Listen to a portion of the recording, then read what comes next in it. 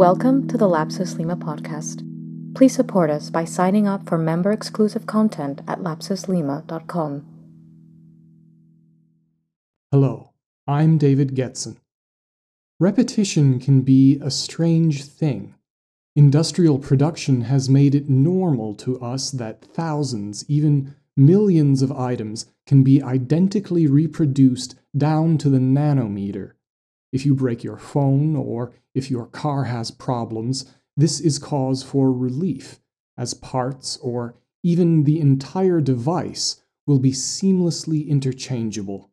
If, however, you live in a large apartment tower, in a suburb with ranch houses, or work among cubicles, at an immersive scale that is larger than the manufactured goods themselves, seamless interchangeability becomes oppressive. The consequent monotony of office life provokes a well-known, almost universal human reaction, where intimations of home or the individual, in the form of pictures, small toys, and desk ornaments, are assembled into a bricolage, stamping "so-and-so works here" on the desk and tiny walls far more effectively and memorably than any nameplate would. Serial production only works well for certain things. One cannot truly reproduce a sense of home at the office, and when this is attempted, something very different, if not always unwanted, arises. This phenomenon is known as false shaping, or pseudomorphosis, where something new that is formed under a predetermined pressure retains the outward characteristics of what it replaces, while being truly distinct. The more one scales up complexity, the harder repetition becomes. One can reproduce neither a sense of home nor a civilization. Try as one might, one can't reproduce a government, or recover or even sustain the momentum of a counterculture or art movement when circumstances have fundamentally changed. Retro may sometimes agree with us, but retro is never the same. And the very fact that sincere effort is put into recapturing the older idea is part of what guarantees that this new thing will be distinct. Context provides a destiny that content can never escape, fight as it may.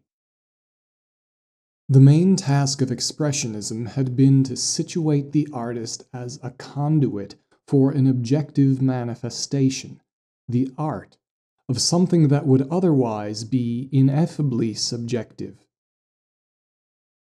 As we saw last time, the Dadaists poured scorn on the Expressionists for wanting to continue the ideals of the pre-war era in the post-war context, even if those called for a modernist break with the past and the birth of a new human awareness. The main task of Expressionism had been to situate the artist as a conduit for an objective manifestation, the art, of something that would otherwise be ineffably subjective. Expressionism was no longer content to merely stand on the shoulders of giants. It wanted to leap from them into the stratosphere. Dada, on the other hand, was firmly grounded, and all too eager to point out the inevitable consequences of flying up into the sun. The historical context of Kurt Schwitters, to whom we alluded at the end of the last episode, fell between the Empyrean heights of Expressionism and the bottom-dwelling habits of the Dadaists, patching together, as best he could, a parachute of sorts from the world around him. The greatest achievement of this crepuscular para-expressionism would be the Märzbau, his immersive sculptural collage, pictures of which are posted on lapsuslima.com. That they are not especially helpful by way of clearly representing anything only adds to their charm. Schwitters was born in Hanover in 1887. His early training began at the Hanoverian Kunstgewerbeschule from 1908 to 1909. With doubtlessly high hopes, he set off to the Berlin Academy of Arts in 1911, and in the first real instance of what would become a haunting, yet never quite fatal pattern of setbacks, difficulties, and denials, he was expelled as untalented after the 4-week probationary period.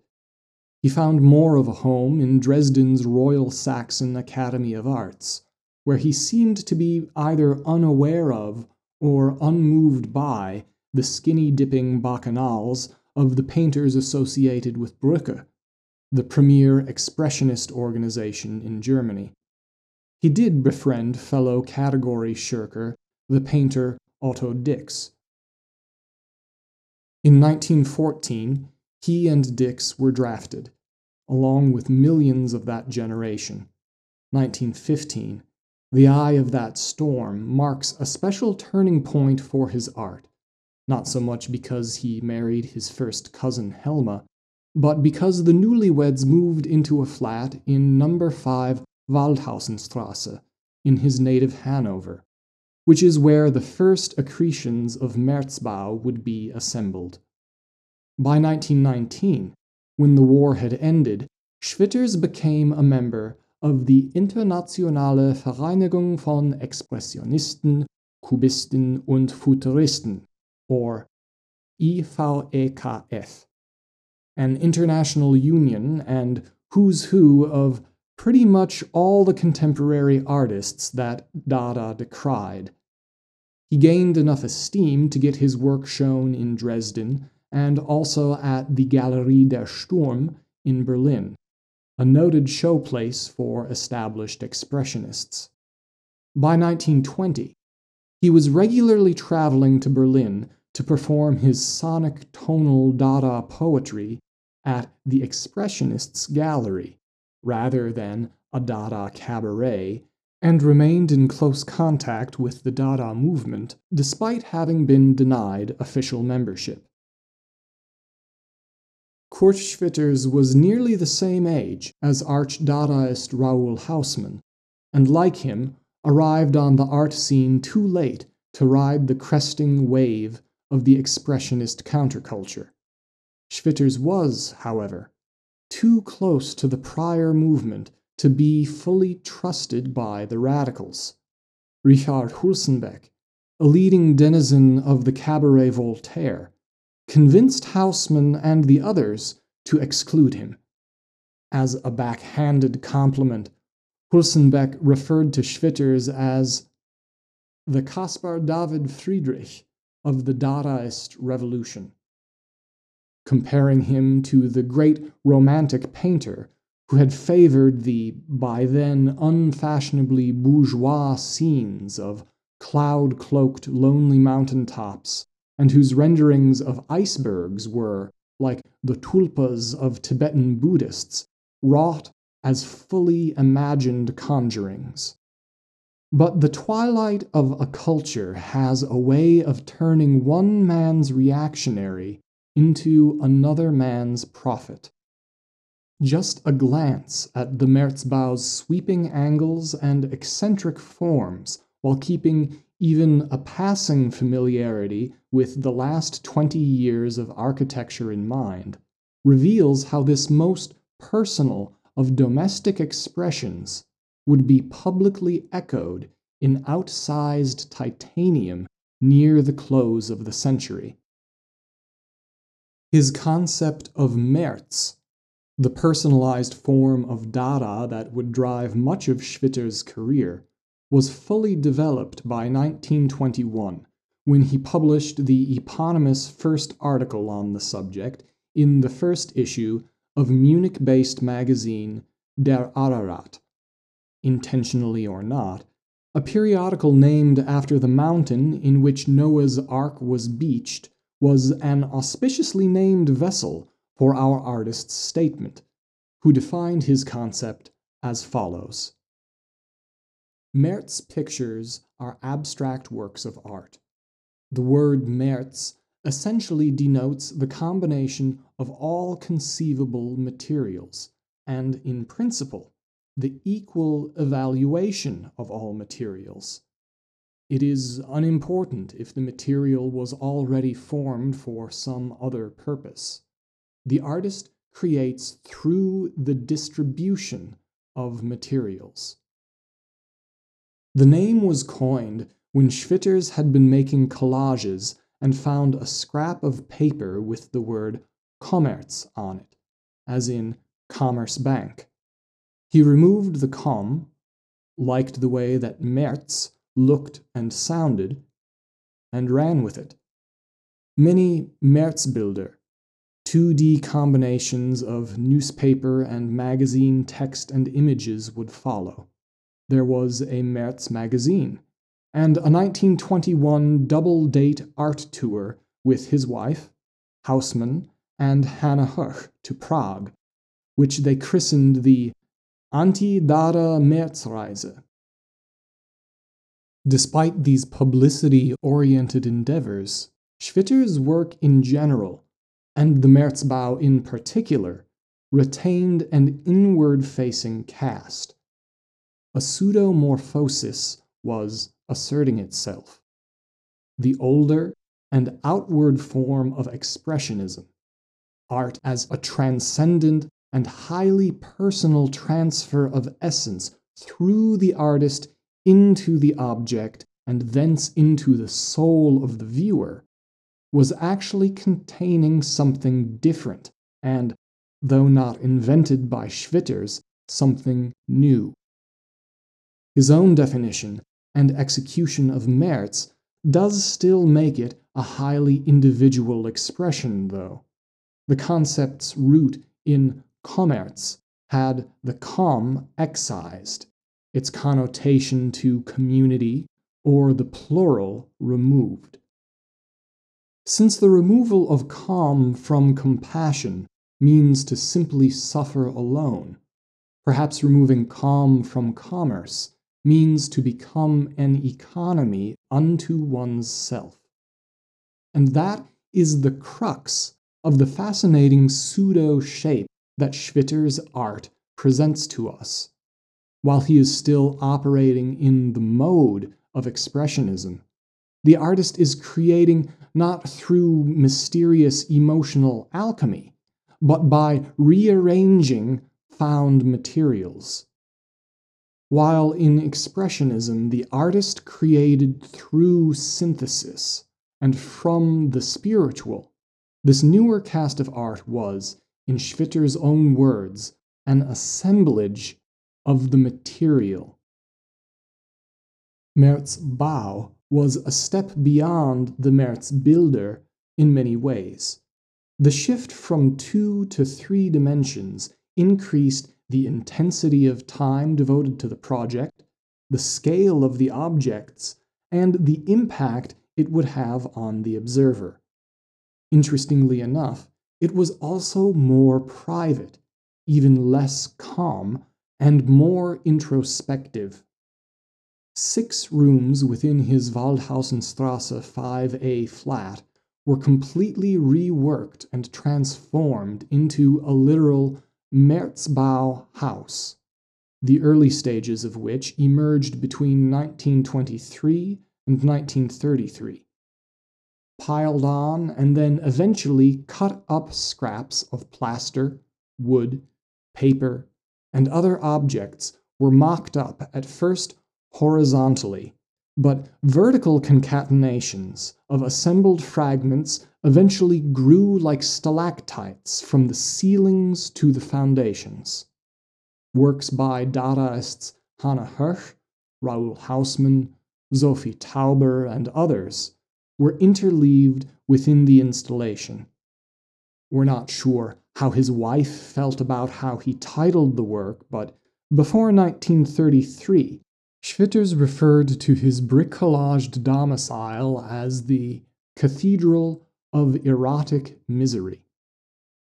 After the year of the Nazi coup, he ended up calling it simply Märzbau, probably more for politics than because of Mrs. Schwitters.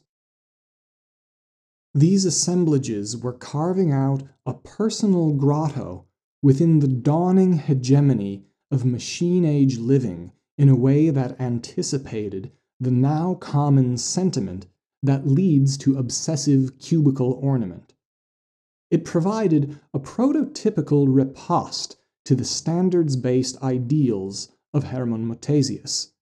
It placed the outward shape of the individualized expression that Van de Velde prized upon an inversion of the modernist ideal of the home as a machine for living. Rather than having the home as a background or a passive setting for domestic economic activity, the living space was itself the activity, continually reshaped by the artist and presenting shifting and distinct vistas from nearly any viewed angle. About a decade earlier, Loos had noted that the only intersections between art and architecture were the monument and the tomb.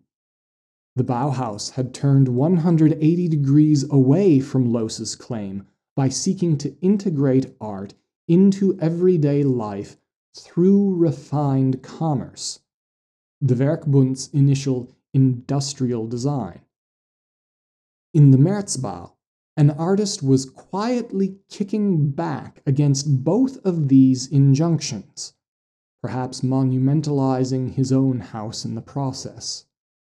In a reactionary move against an industrial application of art that prized speed, repetition, mass orientation, prefabrication, and a sort of Platonic idealism that strived for unchanging form, Schwitters amplified the use of handcraft. In stark contrast to modernism, this work was slow, fatally unique, intended primarily for personal consumption, in a constant state of flux and ultimately, tragically ephemeral. The Hanover construction was continually developed from 1923 until 1937, when the artist fled to Norway as he was informed that the Gestapo wanted to interview him.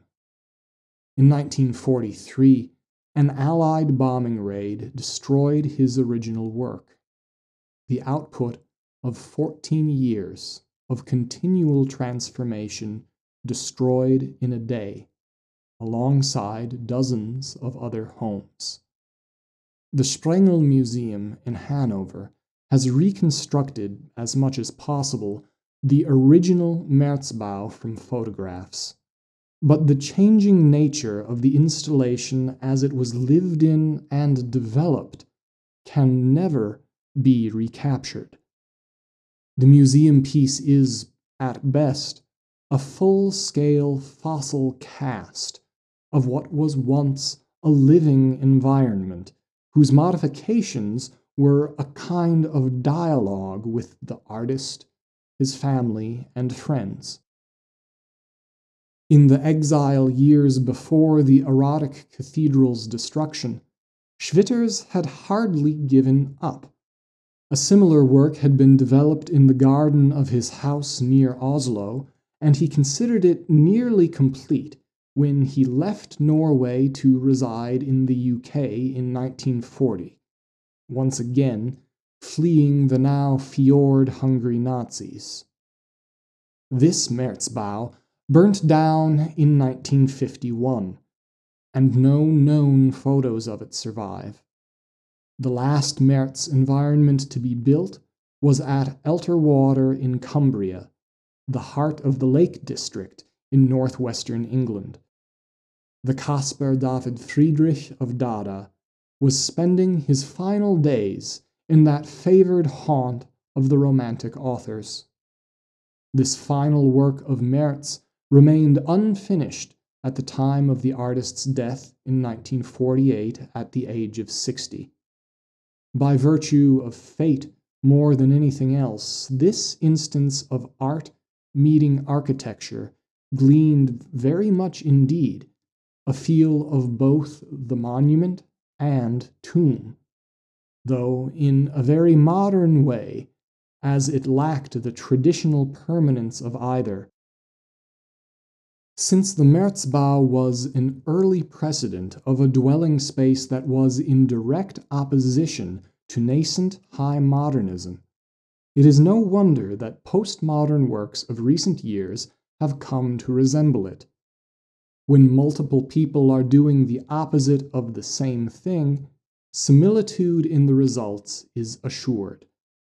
Daniel Libeskind, Zaha Hadid, and Frank Gehry, the starchitects whose most famous works tend to look like outsized piles of either broken glass or melted plastic, do, in a way, employ a combination of all conceivable materials in their aesthetic, if not their use of materials themselves. Yet again, the personalized narrative becomes our anathema in these newer structures, held up against a recent past of hegemonic standardization. Hadid derides right angles and wants her buildings to stand out as much as exceptional individuals do. Libeskind starts with something very individualized, like a map of lines between the dwellings of Jewish families in Berlin, then morphs this image through a computer and expressively displays it on the jagged facade of his Jewish museum in Berlin. Frank Gehry's own house in California was a pink bungalow he began to slowly modify in 1977 using an assemblage of collected materials cobbled together, such as chain link and corrugated metal. Gehry would later direct his workshop assistants to sculpt various test models out of curved pieces of the kind of cardboard one finds in dress shirt packages. Cutting, bending, and assembling, the birth of Bilbao's art museum generated tiny structures not unlike the hand-driven process that Schwitters used in the Märzbau. However, the facts of history mean that the resemblance connecting the Märzbau to postmodern architecture is merely an iteration in the genetic chain of pseudomorphosis. The cultural pressure that molded Schwitters' art was an outward form of expressionist transcendence within which a personal orchestration of assembled materials was carried out.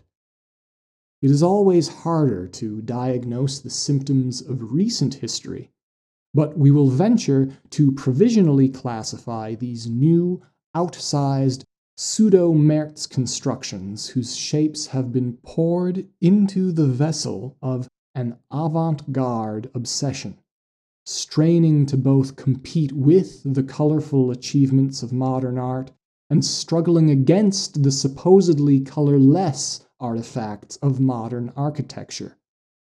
The eccentric external form of combine art and assemblage is faithfully amplified to enormous structures of titanium, concrete, glass, or fiberglass, but the inward dynamics behind them are quite distinct. These newer buildings are very ambitious, as they represent an attempted synthesis. Employing the computer's ability to enhance our mental facility, just as industrial process amplified our physical facility, the real estate market has been demanding memorable individuality, and these architects have been famously commoditizing it. Schwitters' work was part of a lineage of radical movements whose ability to reject the past and seemingly imitate nothing has now become fetishized. But the desire to conform to a non-conformist ideal is the veritable nut of the newer pseudomorphosis. Enabling this step is how the tools of industrial repetition have finally become sufficiently complex to, more easily than before, create stark individualities as the result of repeatable formula. What our contemporary phase of genetic development in the architectural general will has not yet brought into popular view is a system of repetition that does not stop at singular identity, but acknowledges the other in the form of context, urban environment, and the complex difficulties of people's simple needs and feelings. But just as combine assemblage as an artistic method took shape within the form of a pseudo-expressionist cathedral, the steps towards the resurgence of a living architecture faintly approach us. The architectural equivalent of celled organisms may just be germinating in the shadow of the eccentric, centrosymmetric amino acid-like outgrowths the postmodernists and post-postmodernists have given us.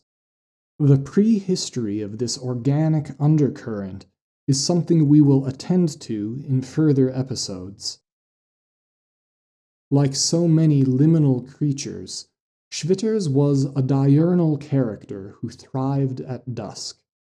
Part of what makes him singular is how the energies of what came before him and what would come after combined in a way that even his extreme fellow artists remarked upon as odd. As the world caught up with what he was doing, his early rejections gave way to later successes, despite the apparent curses that fell upon the Märzbau. Our website has an image of what appears to be a 1925 handmade collage poster stating, Kurt Schwitters liest Märchen vor. Kurt Schwitters reads fairy tales aloud, and listing the address of his Waldhausenstrasse home. The Academy had rejected him as untalented, and Berlin Dada kept him, at first, at arm's length, but the Märzbau's niches welcomed eventual gifts from some of his most outstanding contemporaries, and a museum in Hanover enshrines a copy of his most complex work. By 1929, Schwitters was commissioned by Walter Gropius to design the graphic elements of plans and exhibition publications for the Dammerstock-Siedlung, worker housing in Karlsruhe.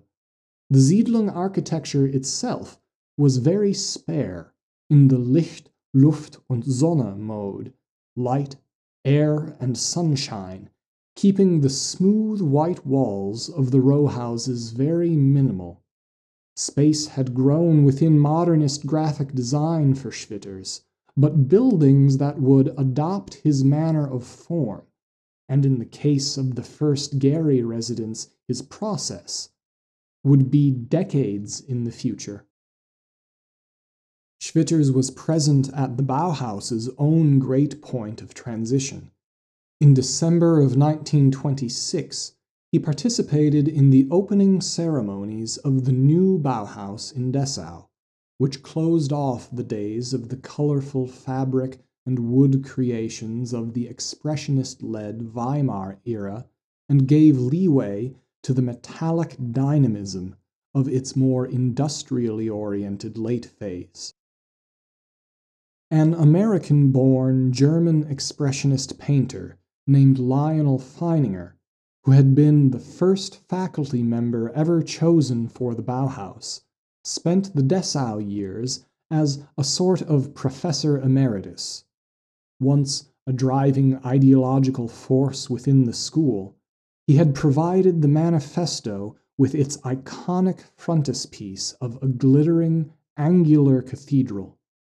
Some short years later in Dessau, he still taught classes off and on, and was, as ever, striving to understand how a regenerate visual art might be able to fill the outward shape that Bach's counterpuntal music had once graced Western culture with. Lionel Feininger and the Bauhaus's early expressionist pulse, next time on Lapsus Lima. Thank you for listening.